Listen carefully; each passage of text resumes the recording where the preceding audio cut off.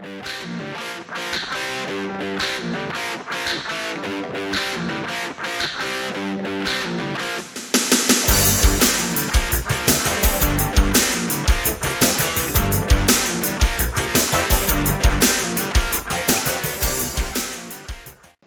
friends, and welcome to another edition of Dan and Benny in the Ring. I'm Dan Sebastiano, joined as always by the BS Express himself, Benny Scala. Benny, how you doing, buddy? Good. For all the talk about my lackluster dating life, I have a hot date with Elsa tonight, and I sure hope she no-shows. I was going to ask you how you were faring on the storm, but I don't think it got to you yet, has it? Not yet. It's coming. Like Hurricane Helm said, stand back. There you go. Well, we've been having a lot of fun conversations recently, and something that always comes up with us, Benny, we talk about being the little podcast that could upsetting the Giants, and I think perfect example of upsetting the Giants is the guest we have tonight. So, Benny, why don't you tell everybody who we got on the phone with us this evening? Yes, this gentleman was a mainstay on WWF cards in the early 1980s. Has arguably one of the biggest upsets in the history of wrestling. But when I looked into his career, did a little bit more research, he's got quite a few quality wins that most people don't know about. So hopefully everybody's going to find out tonight. And our guest is Mr. Ron Shaw. Ron, how are you, sir? Hey, I'm doing great, guys. And listen, thank you for inviting me on your show. And also I want to throw a shout out to Javier Oist, who did a story on me.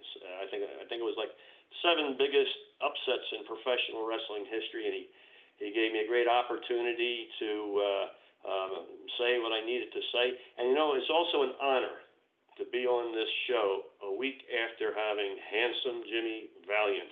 I mean, the guy is a legend. I mean, him and Johnny for so many years, and it was a great story listening to Jimmy tell how Johnny and Jimmy teamed up together. And Dan, you're the historian here? Yes, sir.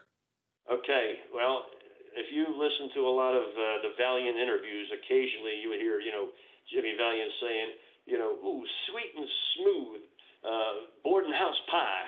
Now, do you know what that means, Borden House pie? No, I can't say that I do. Ah, okay. Looks like I stumped the historian. Uh-oh. Well, you can Google this, and back in the day, Captain Lou Albano was with a group. They probably did one album, and he probably sang the only song that was there. I think it was a group called NBGT, something like that, and he sang a song called Borden House Pie. Okay. And, Wow. And I think that's where they actually got that Borden House pie, because there's no such thing as a real Borden House pie. So Lou Albano actually cut a record? Yes, he did. Wow. Yeah. Well, with a group now. So you Google that, you'll see the cover album, and you'll see his picture along with about 3 or 4 other guys on there, and you'll hear the song actually. Oh wow, very interesting. That'll definitely be something to look up. That's great. Yeah. And go ahead. Let's say this too. On your website, it says Dan and Benny look forward to wrestling's future while celebrating its storied past, and that is so true. I mean, the days of professional wrestling, as far as I'm concerned, the way it used to be, is over with. And after Hulk Hogan, it pretty much died to me. So, I love listening to your shows about the past and everything. So, as I say, last week, man, that was just great having Jimmy Valiant on. Yeah, it was a fun time, and I like the shout out you did. Javier's been a friend of the show since the beginning, but it's funny you talk about past. One of the first anecdotes going through like your website, you mentioned going to the first live event when you were 8 years old, first time you watched wrestling. Where was that? Well, that was the very first wrestling I've ever seen. I never watched it on TV before that. That was in New Jersey at the Camden Convention Hall, which is just right across the river from downtown Philadelphia. And my cousin, who was just starting his practice in medicine, was invited to be the doctor that evening. So he had tickets for my father, me, and two of my favorite uncles, and we all went down there by car. And I was in the front row, and during intermission, my cousin took me down to the dressing room. I didn't exactly go in there, but I was right at the door, where you can see all these the big guys. They're all sitting at the table. They're all playing cards. Crazy Luke Graham, Earl Maynard, Dominic DeNucci. He was there too. Arnold Skolin. Oh my God. I mean, I didn't know none of them at the time, obviously, but knowing them years later and who they were, I mean, all legends. Bull Ramos, Earl Maynard, Mr. Universe. I mean, the names back then: Smasher Sloan, Guillotine Gordon, Hans Mortier. So yeah, man, those guys were big names back then, sure. Absolutely. And to sidetrack for just a second, we had a show a few weeks back. We did a roundtable with Nikita Brezhnikov and Evan Ginsberg about debating whether or not the WWF, or excuse me, WWF should have taken the title off of Billy Graham back when they made Backlund champion. Right. And here we were 40 years later, still talking about it. And every name you just dropped, I mean, there's fans younger than me that have watched all the tapes and love those guys. And you talk about wrestling then versus now. I can't think really of many talents I've seen in the last few years that 30, 40 years from now are going to be tapes people are still watching. Exactly. Yeah. I mean, I have to say this. I think, and maybe you've never heard this before, but every professional wrestler is a fan of this business. And I am one of them, and I'm proud to say it. Because, I love going back, fortunately, on YouTube and picking out a certain match in a certain year back then, even when it was the WWF, and watch it, and man, I just, it can't compete with what's out there today. So that's just my feeling, and I'm sure there's a lot of other people that think the same way. Absolutely. Benny, what are you thinking?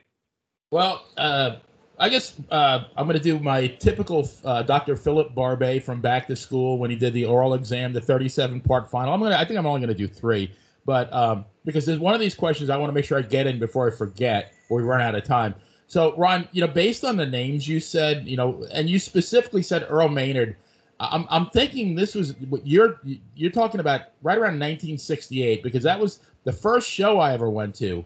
Was in 1968 at the Island Garden, the Island Gardens, yes, in West Hempstead, New York. And at that time, the guy, the stars were Hans Mortier, Edouard Carpentier, Bull Ramos, those guys, George Steele, Tanaka.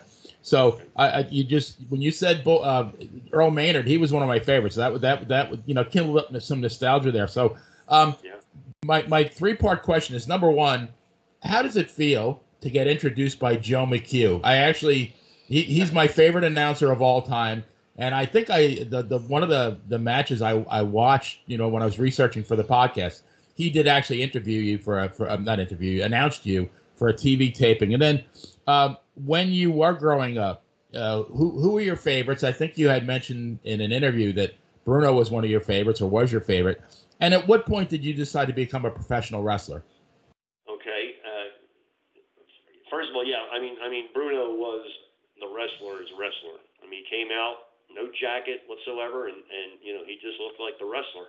I mean, that was his gimmick right there. Growing up, as I said, years later down the road, I enjoyed, it was Iron Mike McCord, who actually became, I think, what was it, Austin Idol? Austin Idol. Yeah, I mean, Mike McCord at the time was really put together, big guy, long hair down to past his shoulder. He was a great guy. I liked Bugsy McGraw. I liked the original Sheik. There was Edouard Carpentier. I mentioned Luke Graham, and probably one of my favorite heels was Bulldog Brower, and of course the Valiant Brothers. Absolutely, no question about that. So I mean, those. Ron, were you more of a babyface or a heel fan? I'm sorry, say that again. Were you more of a baby face or a heel fan? It seems like I like the heels a lot more. It sounds that way, yeah.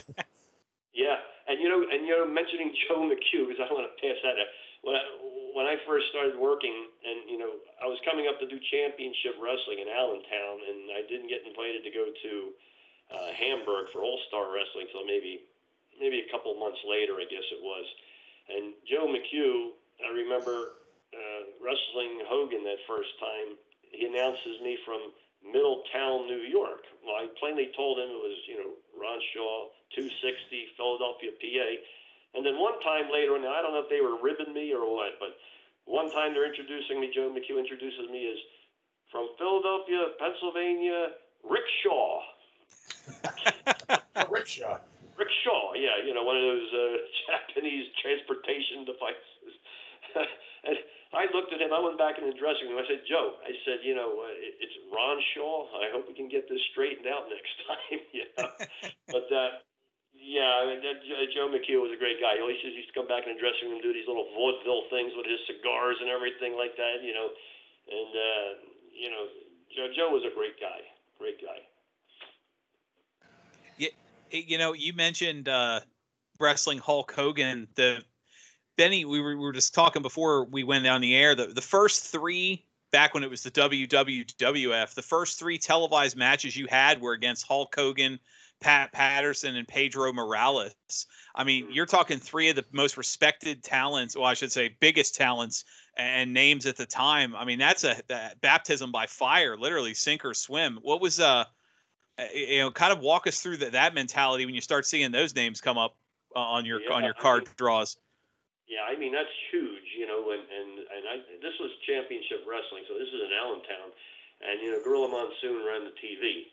So, when we were all back there, Gorilla Monsoon would put the piece of paper up on the wall, first hour, then second hour, third hour, and, I'm seeing Hulk Hogan, and I'll be honest with you, I can't say Hulk Hogan was a familiar name to me. He might have done TV at the time, because I think he started out maybe in Atlanta and for Vern Gagne and so forth, and they were just bringing him in occasionally for TV. So he really wasn't a big name to me, but looking at his presence, the guy was huge. I mean, you knew this guy was going to be a superstar, And as far as Pedro Morales is concerned, well, former world heavyweight champion, one of the greatest, Puerto Rican wrestlers ever, and quite a gentleman, great guy. And Pat Patterson, knowing his history out in California with Ray the Crippler Stevens, and there's a hell of a lot more guys too that I wrestled in those upcoming months before they actually started, booking me and so forth. So yeah, I mean, I was trained by Killer Kowalski, which is one of the biggest names in the business. So I understood, who I was working with, and trained by Killer, a big name. It was a great experience. I have to say that, yes, it was. I'm living out my childhood dream, and it's just even talking to you guys, so many years later, doing this at 8 years old, watching wrestling and saying to my uncles in the car that I'm going to become a professional wrestler when I grow up. Now how many kids at 8 years old are going to say that and end up doing it? And I have to say I was somewhat successful at what I did. Absolutely. So Ron, I joke around with a lot of my friends.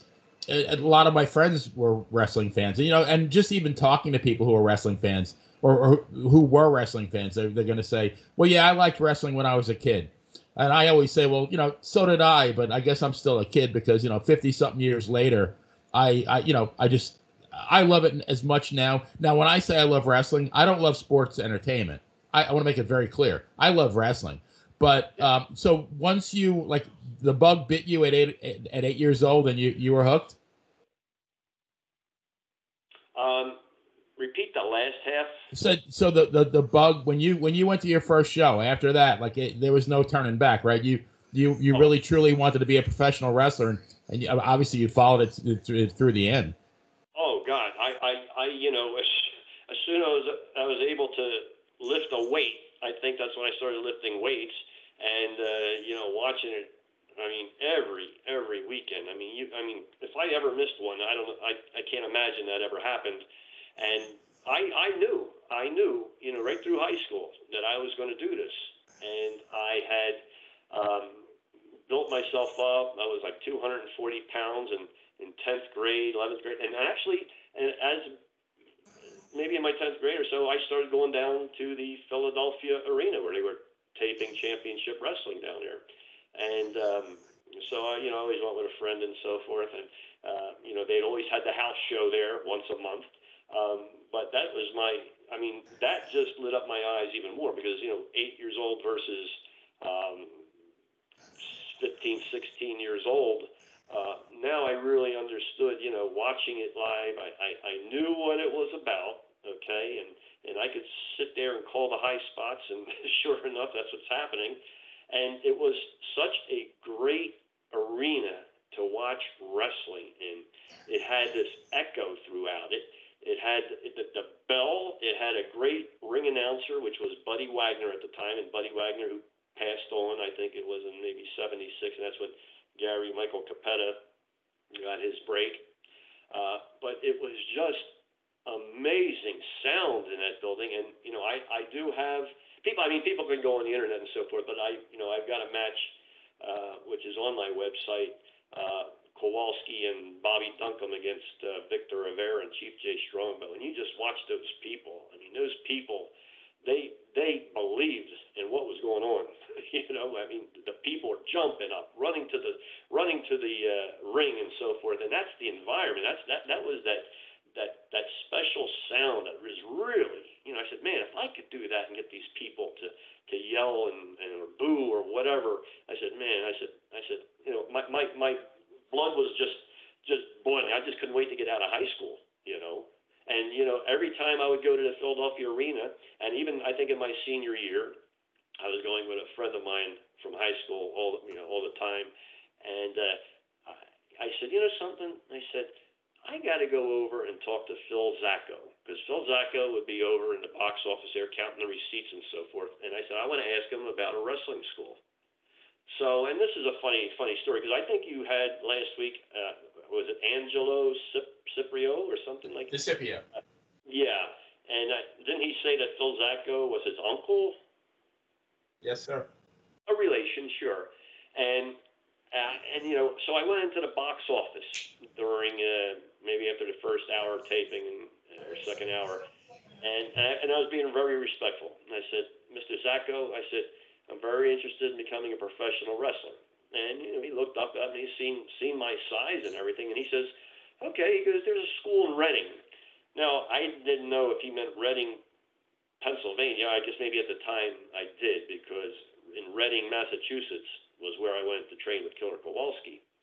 And as he's writing down the name and the number, I said, well, Mr. Zacco, I know there's a lot of entertainment and this type of stuff involved in pro wrestling.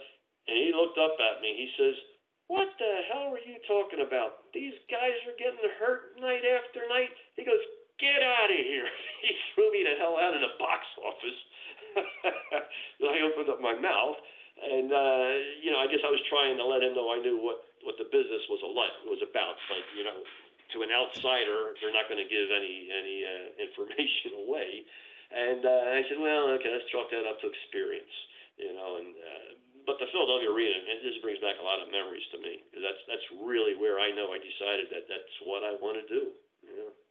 At the time, we talked earlier about the TV tapings that you were on with, when you talked about working with like Hogan and Morales and Pat Patterson and all.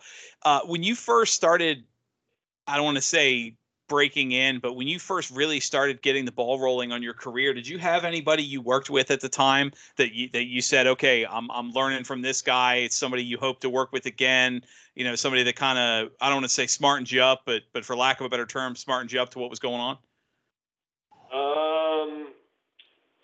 Well, I'm trying to figure out maybe what you mean by smartened up. Well, so somebody you kind of learned the ropes with as you were working through.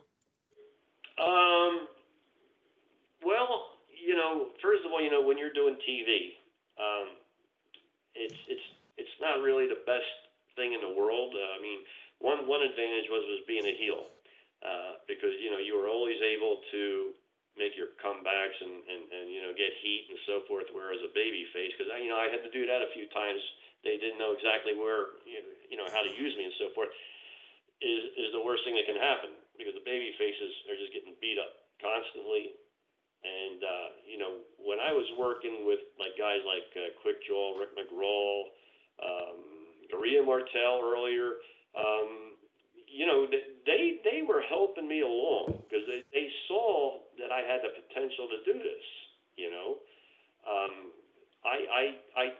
It's a learning process every night that you step into the ring and so forth, and everybody helped me along the way. I can't say anything bad about anybody in all those years that I was a wrestler. Okay, well, a name we were kind of hoping he was the guest, the first episode of our podcast was Dominic DeNucci, as a friend of the show and somebody Benny's been trying to coax out of retirement for a few months now. Do you have any just out of personal humor for us here? Do you have any good stories about Dominic? Oh, you mean Dominic the Nose DeNucci? Let me tell you something. This guy's got one puppy hanging between his eyes. When he blows his nose in Pittsburgh, you hear it in Philadelphia. And let me tell you something, Benny. If he ever went swimming in the Gulf of Mexico on his back, everybody would be yelling, "Shark, shark!" Okay? That guy's got one hell of a schnauzer on him. But let me tell you, I love Dominic DeNucci. We were good friends and so forth. Dominic actually got me on my first overseas trip to the Philippines, my very first one. And we had a lot of talking matches and so forth when we were doing 1982 and 1983 international wrestling. And that was something that Bruno was behind. And but Dominic, yeah, I heard that interview. I'm glad Dominic's doing well, and I know he's sad he misses his great friend Bruno Sammartino, like we all do. Yes.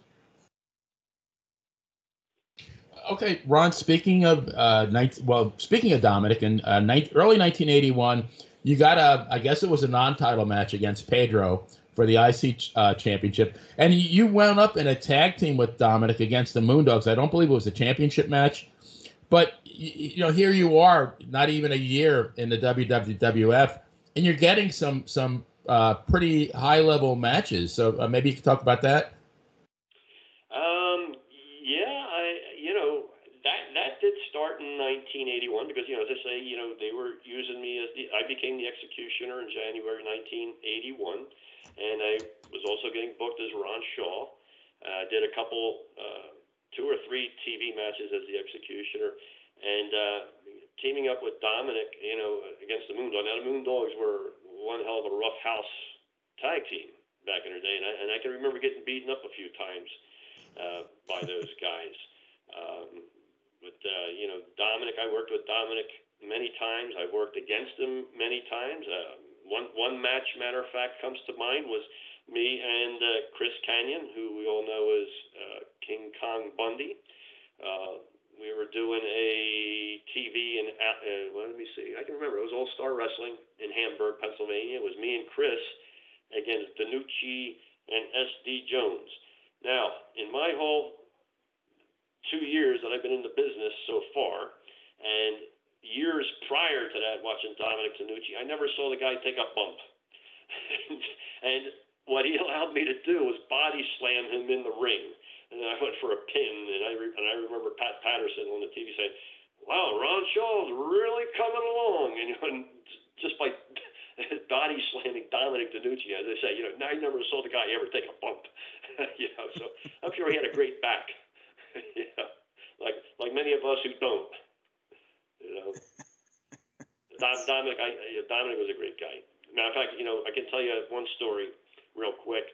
Was I can't remember when there were times where we weren't working with Vince at the time, and Dominic gave me a call, and another wrestler who lived in Philadelphia, an independent wrestler, and he wanted us to come out to Pittsburgh, drive out to Pittsburgh. And he says, we got a 4 or 5 day show out in Ohio.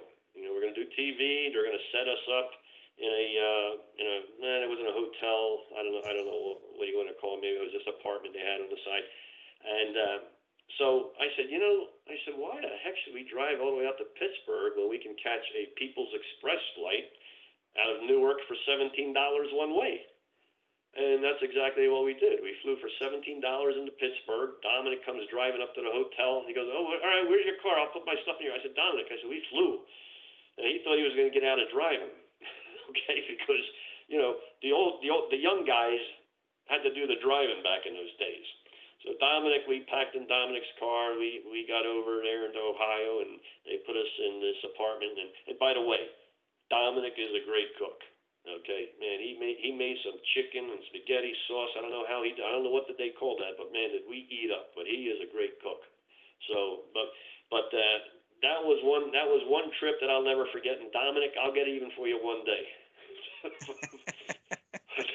Maybe Ron could put a word in for me that you get Dominic to accept my challenge. He's going to know what I'm talking about. That's great. You mentioned in the story, you talked about working with Chris Kanyon, who would eventually, as the fans would know him, as King Kong Bundy. How did, as a different physique from a lot of the wrestlers at the time, what was that like working with a guy who history kind of remembers as one of the best big men in the business? Yeah, well, Chris wasn't just, I don't want to use fat as he was big. He was big in his chest and big in his middle section, big in his legs, big in his arms. And when he first broke into the business, along with his brother, Jack Carson, they were trained by Pretty Boy Larry Sharp over there in, I think it was Mount Holly, New Jersey, one of those little towns. We would, if we had a spot show somewhere in North Jersey or just New York, whatever, we would meet on the New Jersey Turnpike, and Chris drove this little car. I don't know what it was, but when he got in it, and then his brother got in it, and then when I got in it, man, we were laying sparks all the way up to the town, And we did this many times, and I would say, look, maybe next time I'll drive. He goes, I'll drive. Well, man, I'll let it beat the car up a little bit more, But we get to the town, and next thing you know is here I am. I'm working against Chris Kanyon. I said, well, okay, this should be interesting, and this, we worked together quite a few times, and we always did a finish where he would allow me to body slam him and then pin him for the for the fall, for the win. And you know what it was like trying to get 380 pounds up. He kind of helps because, knowing the business and how you're trained and so forth, you know how to take a body slam. But, doing that a couple nights in a row, man, you could drop a nut, Yeah. But no, and Chris turned out to be, a great name as Bundy, and it's a shame we lost him, I think, a couple of years ago. Yeah, Ron, that was in my research. I found that you in July of 1981, you actually had, and I use WrestlingData.com, which most of these wrestling sites, they're semi-reliable at best, but they had you at with 3 victories over Chris Kanyon in July 1981, and then in November you wrestled Mil Mascaras as the Executioner. How did that all come about? As far as how did you get to become the Executioner? Well, this is a very interesting story, and it's special to me because one day we were working at the Allentown Fair, and they had wrestling there one night every year for the fair. Of course, the fairgrounds had the agricultural hall where we did the TV, and this was a big show, and Vince McMahon Sr. was there along with Vince Jr. And I don't know why he was. Maybe because there was TV tapings, maybe a couple days before, a couple days after. I don't know. But somebody told me to go down to the dressing room because Mr. McMahon Sr. wants to talk to you. And I'm thinking to myself, well, I don't know. This can't be good. And I stood before this man, and just like Jimmy Valiant said, last week. This guy was one of the nicest guys that you could ever meet. I mean, he would always have this roll of quarters in his hands, and he would be clanging them and so forth. Just so just do with your hands while you're walking around, just like anybody else does. And he says, Ron, he goes, are you able to travel? Well, I thought I was traveling already, because within the territory, I mean, I didn't exactly go up to the New England states, but I was doing a lot of shows in D.C., Baltimore, Philadelphia, Pittsburgh, and a lot of Jersey. I was home every night, which was always a great thing. And I said, yes, I am. And he says, okay. He goes, I just wanted to find out. He goes, because you're a natural at what you do. And when he said that, I said, wow. I said, man, that was the highest compliment that you can give anybody. I mean, saying that I was a natural at this business, And what happened is that later on, they told me that I was going to be the executioner, and Gorilla Monsoon says, well, you need to get the royal blue long tights and like the Tarzan top, and of course the mask and so forth. And so they started using me on TV a little bit, and then they started booking me in all these little spot shows, some house shows, and what I didn't know down the road at the end of 1981 was that this was a big push for me. And keep in mind, now this is January of 1981. I've only been in the business for 5-6 months, and already, I'm kind of like immature, inexperienced, and so forth. And I think it was about maybe 3 weeks before the end of December, before the holidays, Gorilla Monsoon says, hey, you're going to be going to Calgary for, I forget the promoter out there, whoever it was. And he goes, you're going to go out there, and you'll be out there for a while. And that's all I was told, So that was on my mind. And I started asking 3 guys, Kowalski, number 1. I remember talking to Backlund about it, and S.D. Jones. And S.D. Jones, he goes, look, brother, he goes, go. He says, go. He goes, that'll be a good break for you. He goes, you might not make a lot of money, but just give Vince a call, And the other 2 guys, I wasn't hearing what I wanted to hear. And so, I said to myself, I said, you know what? I'm making great money here. Why the hell would I want to leave? So I told Gorilla Monsoon, I said, Gino, I said, I'm not going to go. He goes, Ron, he goes, look, he goes, the money will come later. He goes, just, I would advise you to go. And I said no again. Well, I was on a tour of upstate New York, and I think Arnold Skolin was the agent up at in those towns. And he says, hey, Ron, he goes, when you get back to the hotel, give Vince a call. Vince Jr., that is, because, Vince was already pretty much running a lot of everything. Mr. McMahon Sr. was still involved, of course. And I called him up, and he says, well, I hear you don't want to go to Calgary. I said, yeah, that's correct. I didn't know what was coming. He goes, make tonight your last night. And I said, oh. I didn't know that was coming. And so, I worked my last show, came home the next day, and, I guess it was a lesson learned because, that last night that I was there, Skolin was telling me, he goes, I don't know why you didn't want to go. He goes, you were going to win a big battle royal out there, work with Andre the Giant, and then you were supposed to go to Japan and Mexico, as the executioner and so forth. I said, well, maybe if they would have told me that a little bit earlier, I would have, thought different. So, I mean, that was just such a great feeling to have Vince McMahon Sr., call me down there and say, hey, you're a natural at this, and that's a memory. That's a memory for the rest of my life.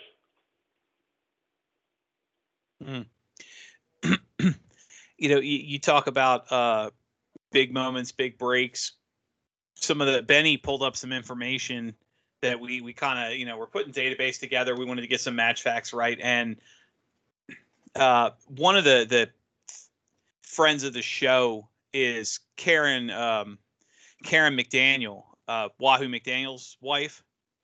and she told a bunch of stories that got me thinking. And one of the ones she talked a lot about in the territories running through the 80s, and how one of the names that comes up with them is, of course, they tended to work together and their work overlapped a lot, was Jay Strongbow. And you had some interactions with him in '84. And I'm wondering if you have any good stories related to Jay Strongbow, because your careers kind of overlapped a lot, and it seemed like in '84, especially you talk about in the Northeast, like the New York area. Right. Yeah, I'll answer that on Jay Strongbow. And I know you did ask me about Mil Mascaras, so I'll finish that one real quick. Mil Mascaras, when I first met, I might have wrestled him before, but I know we were working in Madison Square Garden when I had the hood on, and I don't remember much about before we got into the ring. But one thing about Mil Mascaras, he's one of the most difficult guys to work with, unless you were like maybe another superstar, because he never wanted to get hurt, because he was a movie star back in Mexico too. He did a lot of movies and so forth. And I remember in that match we didn't do any chopping meat, punching, kicking, anything like that. It was just strictly his holds, his way, make me look a little bit good, but not too much good. And we did our thing and got out of there. So, Mil Mascaras is a legendary name, of course, but he was one of the most difficult guys to work with. I mean, he almost wouldn't give you anything. And I worked with him on TV too a couple times, But Chief Jay Strongbow, great Hall of Famer. I think one of the greatest Indians, which was his gimmick. Obviously, we all know that he was Italian. And Jay Strongbow, with that dance that he had, I mean, it was so convincing that he was an Indian, And I worked with Jay a few times, but and I remember the first time that I worked with him. Here's a guy that you don't even know that you're hardly in the ring with, because he barely touched you. And, you didn't know if you had to sell anything or not, because, I said, Jay, you need to hit me harder or something, because I don't know what's going on. Jay was a great guy. We worked in, I think it was Old Westbury, New York. And was that a music amphitheater? Well, I can tell you, growing up on Long Island, there was the Westbury Music Fair, so maybe that's where it was. I was thinking maybe that because there's a college, a state university in SUNY at Old Westbury, so in my mind it was either that or the Westbury Music Fair. Okay, yeah, it might have been, being in so many buildings over the years, but that sounds familiar. But I was working against Jay that night, and before the match, I'm not going to try and make you guys believe that we all been educated on professional wrestling. The fans know that, and Jay says, "Hey, you're going to go over on me tonight." And was there any reason for it? No, there wasn't any reason for it. We did our match. He looked great, and I remember the finish being that he would throw me into the turnbuckle. He would come charge. I'd get out of the way. He would fall down. I'd put my feet up on the ropes and pin him for a 1, 2, 3 count. And that's how I got my win over Jay Strongbow. And I don't know what the reason was for that. Maybe it was just because of it being in the New York area. Maybe because of, I've always wrestled at the Nassau Coliseum. And of course, Madison Square Garden. I was always there 3 times a year, maybe. I don't know what the reason was for that, but, it is what it is. Ron, so another 2-part question. Baron Scicluna was the very first heel that I liked. I mean, I grew up as, Bruno's still my hero, but I love Baron Scicluna. So the first part of my question is, you mentioned Vince McMahon with the roll of quarters. Did he lend those to Baron Scicluna when he went to wrestle? Because Baron always seemed to have a roll of quarters in his trunks. And the second question is, again, doing my research, I didn't see much activity for you in 1982 and 1983. Now, you mentioned that Vince Jr. said something about being your last night. But I do remember in a previous interview you said something about working in is it IWC, something that Bruno owned that was a territory that was pretty much in the same area in that time? Well, getting back to Baron Miguel Cicluna, most of the time he didn't have anything in his pockets. He just clenched his fist and made it look like there was something in there. So yeah, there was a big zero sometimes in his fist. Okay. But yeah, let's see. Yeah, after they let me go, I gave Kowalski a call because he was booking shows in New England area. Of course, he had his wrestling school, and that was still going good. And he said, yeah, he goes, I can use you. I'm doing, maybe 2-3 shows a week, and if you need to stay over, you can stay with one of the guys. It ain't going to cost you nothing. There's no point in you driving 300 miles back home to Philadelphia and then coming back 2 days later. And he started doing TV on a Sunday morning, which was, it was shown on a Sunday morning, which happened to be the biggest rated show on a Sunday morning on this particular station. And they called it Bedlam from Boston. And this was international wrestling, they called it. And it had some up-and-coming guys who became big names a little bit later on. I can't remember, who they were. So, I was working that.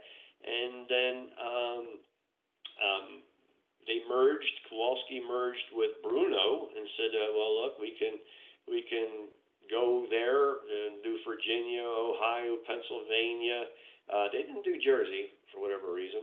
And then the guys can come up and work New England area and so forth. And as I say, Bruno got TV. And so Kowalski ended the Bedlam in Boston because they only needed one TV. So we started doing the TV in funny place, Allentown at the Dorney Park. Okay. And it was after doing it there was a hotel in downtown Allentown that we started doing it, a very, very small studio and so forth. And they brought in Larry Zbyszko, Johnny Valiant, there was Hans Schroeder, myself, Kowalski, and Manuel Soto, Davey O'Hannon, and others and so forth. And then we switched over into Allentown there. And for 1982 and 1983, that's who I mostly worked for. And funny thing about it is that after it was starting to die off, me and Bruno ended up going back up to Vince. I gave Vince a call, and I said, Vince, I'd like to come back to work for you. And he said, well, you have to call my father up in Florida. So he gave me his phone number. I called him up the next day, and Mr. McMahon, and he says, well, he goes, Ron, we got 35 guys on the roster now, but you know what? I'll bring you back. And I came back in 1984. I was there 84, 85, 86, and 87. And I finished my 4 years in the WWF there, and then just went on to other things after that. So, I have to say that,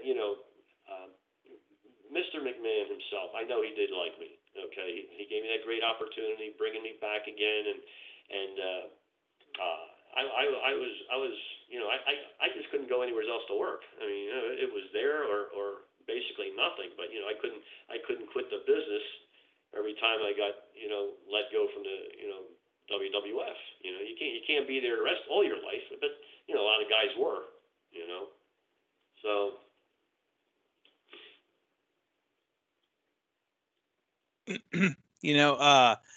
That period of time, your second run with the company, Benny, you did a lot of research on this, and we've talked about it before because of events that have come up, and it's popped up on lists before. It was in November of 1985.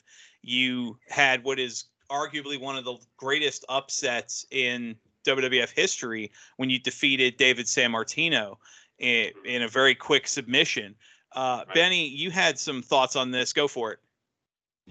I read Javier's story, and I actually remember watching that match, in 1985, and it was definitely a holy crap moment when, at first you started off really strong, a couple of body slams, and then, a couple of more body slams, and I'm thinking, what the heck is going on?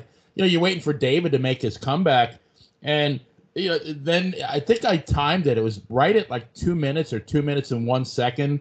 The entire match, you made him submit, and I just watched it again a couple of days ago, And it seems like Gorilla Monsoon was actually dumbfounded because he really tried to sell the fact that, well, David couldn't have quit, but like I don't think I ever saw such an animated submission. And all my years of watching wrestling, and it looked like you were upset at the end of the match with David. Now I've listened to some shoot interviews with David, and he said that you had been, I guess he had advised you what he was doing before the match started. I mean, and I thought you did a great job on the match. And but I was just wondering how that all came about, and were you really upset at the end of the match? Yeah, sure. I mean, I heard that interview myself, and I've also read like maybe 10 years ago of an interview that David had in some type of particular wrestling newspaper, and he told the writers that he's beaten me many times before that match, and I was basically a jobber and this and that. And I said, well, I didn't appreciate that. Number one, just calling me a jobber, and number two is that, well, I never really even met him before that. I mean, wrestled against him. I did know of him in 1982 and 83 because that's when he came to do the international wrestling tapings. But we never worked against each other because very early on when we started doing the tapings in Allentown, me and Hans Schroeder were a heel tag team, and Schroeder ended up turning on me, and I bled in that match pretty much, and I turned into a baby face. So I never worked with David before that, except the very first time that he came to the WWF, and at the time we switched the tapings into Poughkeepsie, New York, and so it was me and David, and it was a hold for hold type of match. It was no kicking, punching. And after he got the best of me on those counter holds, I picked him up. I slammed him real hard into the mat. He picked me up over his head into a gorilla press and slammed me down and pinned me. Now, I've said this before. I said, I respect David Sammartino. He was a great wrestler, technician, counter holds and knowledge of holds. And, man, he was strong. There's no question about that. But I think his mind was a little fuzzy. That particular night when I came in there, I can't remember if I knew I was wrestling him or not, because we would get our bookings at TV and knowing that I always like to know who I was wrestling, in upcoming shows. So I was at the Spectrum, and Hogan had just got done wrestling, and pretty much comes to me in the dressing room and says, "Hey, you're wrestling David tonight," and I can't remember exactly word for word, and said, "Yeah, something's going to happen, something's going to happen." And then Bobby Heenan comes in, and it's kind of like telling me the same type of thing, and nobody's joking around. I mean, I can understand, that there's a little horseplay going on and so forth. And it sounded like to me that I was going to be made an example of. Was it going to be a shoot where this guy's just going to come out and kick the shit out of me or something? I don't know, So that match, and this I have finally talked about this for the last 6 years since I've gotten my website out there, and but one thing I can say is that you have to look at those first two punches behind the neck, behind his head, and after what was it, 7, 8, 9 hard body slams and so forth, his back was legitimately. I don't know if I broke something, a rib or what, but I could hear the breathing in his body. It was not normal. Okay, and was I pissed off at the end? I don't know. All I did was I spit on him at the end, and I walked out of the ring. Now, he, from what I understand, he just packed up. I think his wife was there that night, and they got in their car and they drove back to Atlanta, and he never even came in to shower. That's what I was told. And David was saying several things in that interview, but one thing he did say, he says, well, he did hurt my back, and he was the better man that night. So I've always let this go to a point of let the wrestling fan themselves decide what really happened that night. They've heard my Right. story, and now here's my story. But I'm not gonna exactly be precise, in what happened. I think it still can be one of the biggest mysteries of what happened that night. There's two views out there, and he gave his and I gave mine. And did I ever get a push out of it? No, I never got a push out of it. Well, I know if you were to look up the video, the match has been dubbed the Phantom Submission. Right. I think it's interesting to hear the narrative. They always say there's two sides to every story, but how the way, I mean, it's almost perplexing why, you don't want to put yourself in somebody else's mind, but like what he would gain manipulating the narrative like that. But I mean, these things happen. Here's what I would say. Why do you want to leave one of the biggest companies where you're going to be making the best money that you can make, and with all the connections that the McMahons have and so forth? What was there anything to gain from that? Well, nothing. As far as I was concerned, let me tell you how I describe this business. It's like any other job.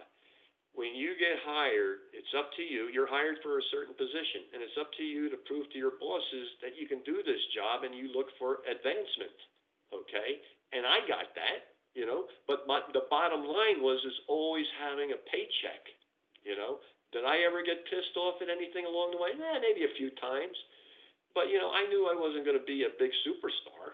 It was all about the paycheck. That's all it came down to. Right. What do you think, Benny? Honestly, I think that I think David thought because his name was Sammartino that he could pretty much do what he wanted. And I mean, from the interviews, he was clearly frustrated at his lack of push. But like Ron just said, I mean, he was pretty much, his name is Sammartino. He's always going to get a check from the WWF. So maybe he thought that, he could use that name Sammartino elsewhere, but I think he found out that, I mean, Bruno's the greatest of all time, in my opinion, and he always will be. But, outside of the territory, I think he went back down to Atlanta. The Sammartino name didn't carry the same clout as it did in, New York or Philadelphia. And I really think, like Vince McMahon would say, I hate to say this, but David screwed David. So I do have a follow-up question, as far as the push thing, though, Ron. The next month in Toronto, you had a nice victory over Rene Goulet, who was one of the previously a tag team champion with I believe Karl Gotch. And in that match, I at least my perception was that you wrestled as a babyface. And I thought that Gorilla and Jesse Ventura did a really good job putting you over. And they did mention, they I don't remember the exact words, but something that had a couple of really good wins over the past couple of months. So and you went over clean in that match.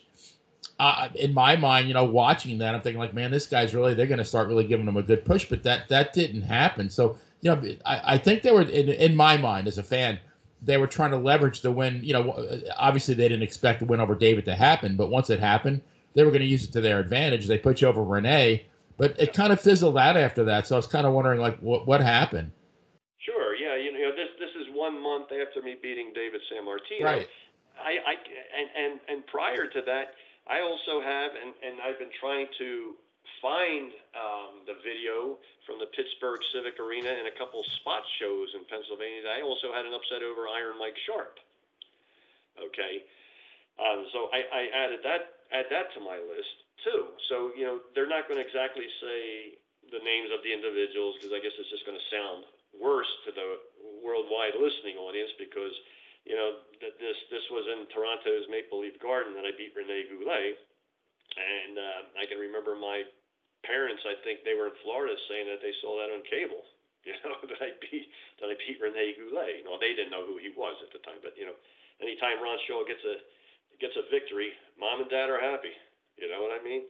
But that's they didn't want to mention I guess, names and so forth. But yeah, I mean, yeah, they really did put me over, and I don't know what was down the road. As far as that was concerned, I can tell you another time. I know when we started going nationwide, I think the first time they went into the Kiel Auditorium in St. Louis, I was on that trip, and I was told that, hey, we're going to be doing something with you, an angle with Jimmy Snuka. Now, Jimmy Snuka was supposed to work with somebody, that I was going to run into the ring or something, but unfortunately, Jimmy Snuka never showed up that night. And he had a little bit of a history of not making the shows. So, there were opportunities there for me, I guess, but, you really don't know what they have in mind, and that's just the way it is. It That's seems crazy. like it's one of these things where now Vince Senior. It's my understanding was when he said something as an example with Jimmy Valiant. Jimmy Valiant started with the WWF. I believe it was April 1st, 1970. Jimmy wanted to wrestle as a heel, and Vince said, "Well, not right now. You got to get over as a babyface. But 6 months from now, I'm going to turn you heel." And it was like almost, I think it was 6 months to the day when Jimmy and Chief were wrestling for the tag team titles against Tarzan Tyler and Luke Graham. Is when Jimmy turned on Jay, and the rest is history. Jimmy's career took off after that, but it seemed like Vince Senior had everything planned to the minute, where Vince Jr. was a little bit more spontaneous. Maybe would that be accurate? Yeah, I think it is, because I think it was at a time where Vince Jr. was pretty much running things and so forth. Because from what I understand, his father wasn't in the best of health, so maybe that's why he was down in Florida. And so they could have changed their minds on something. Of course, I'll never know, and that's just the way it works. Just the way it works in professional wrestling. You never know what's coming. You never know what's coming. Yeah. Right. I mean, again, going back to Jimmy, he had I guess he had just moved from the Indiana, I believe, to Oklahoma to work for Leroy McGurk. And then like 2 months later, he got a call from Fritz von Erich. So now he's moved his family twice, in like 3 months. And then like a couple of months after that was when he got his call to New York to go work for Vince McMahon Sr. Yeah. People, I think some of the younger fans now think wrestling is all, and maybe now it is, wrestlers have guaranteed contracts and they're flying, not driving between shots. But back then you had to be a salesman. You had to sell tickets. That was the name of the game. If you didn't sell tickets, if you didn't draw a house, you weren't getting paid. And you had it sounds like pretty much you had to be ready at any time to pull up stakes. Is that an accurate statement? Yeah, it's very accurate. Of course, nobody was paying to come see Ron Shaw, but you had to count on, when they were doing 3, sometimes 4 shows a night. There was an A, B, C, and maybe an occasional D show, and there was always a couple of the big house shows, and then those bottom 2 are usually the spot shows. But I enjoyed going to the spot shows. They were packed all the time, and the pay was pretty damn good, but you had to rely on what was the main event to sell out that house. So when it was a sellout, we got what we were supposed to get pretty much. And I've been at a couple dog shows in my time too from the WWF, and if there might have been about 200 people at a show, you say, oh boy. Not going to be a good pay, especially if you maybe traveled 150 miles for that show, and you had to come back home the same night, because, many a time you would like to go do a show, and then boom, you go to the next show, and the next show. Sometimes I'd do 2, 3 shows, then I have to come home, and then they got me going back out again 2 days later. I said, well, why couldn't I have been out there the following day, where I would never have to come home and so forth. Right. But you had Right. you had to rely on the big names all the time for a good sellout. Yeah, we had one of the first interviews I ever conducted when I got into the broadcasting was with Magnum TA, And he used to tell the story that he would go on these road trips. You know, he said the same thing. Dominic DeNucci said it, you know, you don't sell, you don't eat. But he would go on these road trips and spend more money traveling to and from the show than he'd make at the show sometimes. Well, you have to remember back in those days, pro wrestling was evolving every, I don't know, 5-10 years and so forth. And I'll be honest with you, back in my day, maybe in 84 and 86, which were my really busiest years, especially 1986, because when George Scott came in as a booker, he brought a couple of his guys up, and that would generally, cut back on your bookings. So, but I was always friends with the Crockett promotion, and they would use me in Baltimore and Virginia here and there. I'd go home every night, of course, and then I was also working for Dino Bravo up in Montreal. And at the time, Rick Martel, when he left the WWF, he was the booker, and he wanted me to stay up there. And I said, Rick, I said I can't. I said, I still got shows with Vince. I said I'm doing some shows with Crockett, and I said I got these independent shows, which is like about maybe already 15 bookings that I can tell you right now. And 86 was my busiest year as 84 was, and they say I'm trying to make as much money as I can, because you never know when the gravy train is over with. And I've always said that I've made money where I don't even think back in the day Buddy Rogers made. I mean, I think I made more than Buddy Rogers back in the day, because wrestling evolved. It got bigger and big, and but those guys, they didn't make that much money. Maybe back in that time, maybe it was a lot of money. When I look back to the 80s on what I made, I said, well, that was pretty damn good money. But then when you look at the contracts the guys have today, it's ridiculous. Yeah, you hear stories of like the Good Brothers, for example, $750,000 downside guarantees just to stay home and do nothing, because I don't want you signing with another promotion. Yeah. Well, that's what it's come to. And I think it's all for the worse. It's just I don't see. I know. I did listen to that one show you had about the possibility of the WWF getting sold and so forth, and letting the talent go and so forth. I can understand that. This is multi-million-dollar contracts, and who would have ever thought that 25 years ago? Yeah, that's very true. Benny, here we are again. We come to the end of another interview, and we could probably talk for another couple of hours and not even scratch the surface of half the road stories. Hey guys, can I say one thing before? Absolutely. I just want to say, I lived out a dream, okay, of being a professional wrestler.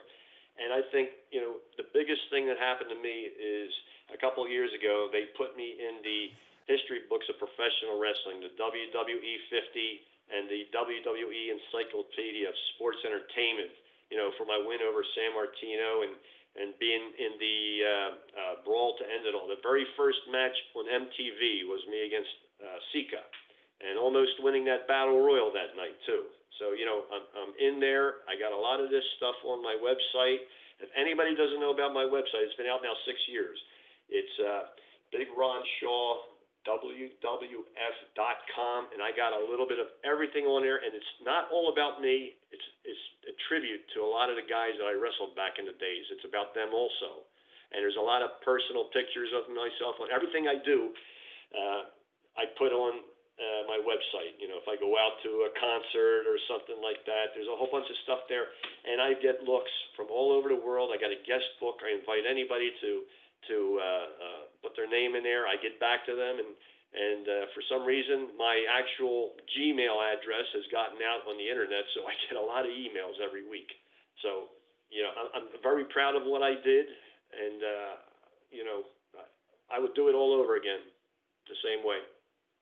That's awesome to hear. And for the Dan and Benny fans out there, I recommend the website as well. You have a plethora of pictures and stories and posts. You have one section reads almost like a blog, updating their various events and thoughts. It's a lot of good stuff out there. Any Ron Shaw fans or somebody that just wants to take a trip down wrestling memory lane. But as we wrap up here, Benny, any final thoughts? I do want to ask Ron a quick question. And it's, it has to do with what you said on your website, paying tribute to your other wrestlers. And we've had Davey O'Hannon on this show, and I've actually chatted with Johnny Rods, and we've had Dominic. And the one thing that I get from speaking to any one of you and all of you is that it truly was a brotherhood back then. I mean, you probably spent more time in the car with some of these guys than you did with your family. And I want you to comment on that, because I don't think Dean Ambrose or John Moxley, whatever he's called now, I don't think he's going to be able to tell those same stories 35 years from now, because they're all solo now. They come and go. They fly from town to town. I don't really see that same kind of brotherhood anymore. So I was wondering if you could comment on that. Well, I think one of the greatest things for me, that especially when I was new and finally getting bookings, was when I was hooking up with a lot of these guys, and some of them big names, is just sitting back and listening to the great stories, educational, and I just would just shut up and listen. And that was such a great thing. There's many times, when we did shows down in Wildwood, New Jersey, all summer long. Gorilla Monsoon was the agent. He said, "Hey, Ron, Bruno's flying in from Pittsburgh. Can you pick him up at the airport?" I said, "You bet, Gino," or Bulldog Brower, "You bet, Gino," or somebody else, because man, I always heard 2 hours of great stories. And these are the guys. As I say, like when I was a little kid, man, I've had my share of wrestling magazines and watching them on TV, and here I am riding in the car with these guys. And, man, that felt good. Really did. Well, that's awesome. Another great, I can't express enough. I appreciate you being here. I know anybody that's studied wrestling history like I have, or been a fan for the many, many years that Benny has, no offense, Benny, but your name, like you said, your name comes up in the echelons. I mean, you were there during one of the biggest boom periods in wrestling history. You have what is arguably the biggest upset of most people that are alive today remember seeing. And it was awesome to talk to you. We'd love to try and have you back down the road, because I feel like there's still so much more to say. Mm-hmm. Yeah, so it absolutely is. And I want to thank you guys for having me on the show. I thoroughly enjoyed it, and I'm glad we got it in, especially with the weather that's here right now. And actually, it just stopped pouring rain right now, so maybe that's the end of it. Who knows? That would be great. Awesome. Yeah, no, absolutely. And hopefully the storm, I know you guys are both in Florida, so hopefully the storm treats you well. And we wish you the best. One more time, can you, your website was Ron Shaw, WWF.com? Big Ron Shaw. Big Ron Shaw, excuse me. WWF.com. There you go. And like I said, for anybody that cares about wrestling, we appreciate you being here. True legend in the history books, as they would say. So again, thank you so much for being here, Benny. Any final parting words? No, another great guest. We're talking old school wrestling. It doesn't get any better than that. And our good friend Nikita Brezhnikov, the name of his book is When It Was Real, and I think that really sums it up. When I tell everybody, when I sat in front of the TV set on Saturday morning, there could have been a mushroom cloud outside, and I'm not going outside to check it out until the next commercial. That's how emotionally invested I was in professional wrestling. Hey, I'm right there with you. Absolutely. Well, again, thank you so much for your time, and we hopefully, like I said, the storm treats you well, and we'll definitely have to have you on for a future episode. I'd love to be on. Just let me know. Absolutely, sir. Thank you so much. You have yourself a great night. Be safe there, Ron. And be safe. Thank you. Yes.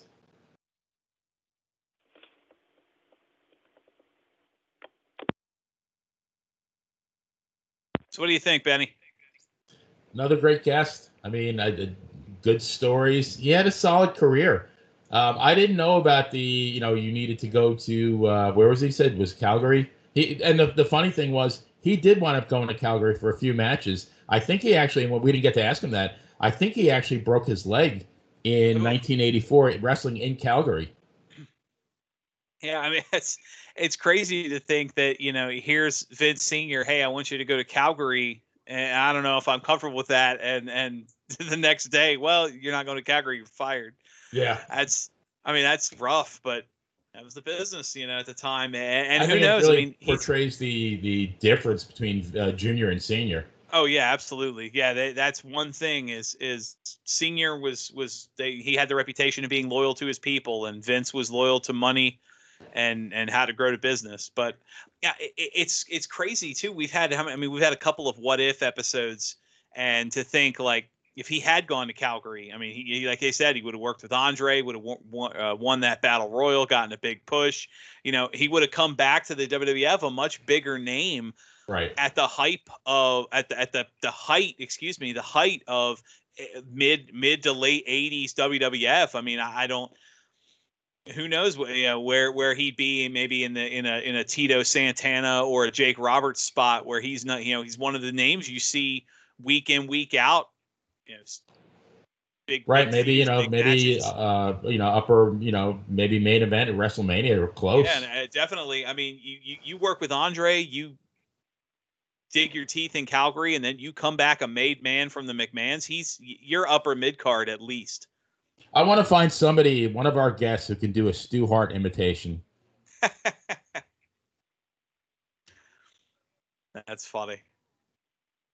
Well, we got some plans in here in the future, Benny. I know we've got next week we're going to be looking at the Money in the Bank pay-per-view, and that's always fun. I know last year neither of us did well in our predictions from what we were talking about with the looking forward, I should say.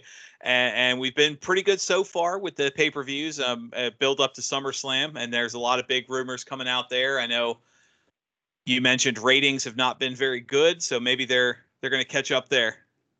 Yeah, I think, they're kind of in a catch-22. Like, typically you're not going to give that much away because the SummerSlam is going to be in Las Vegas in August, correct? Correct. And, yes, and that'll be the big right. return to the large crowds. So I don't really see them doing a whole lot now, but then again, like, you almost kind of have to, because you got to pick the ratings up.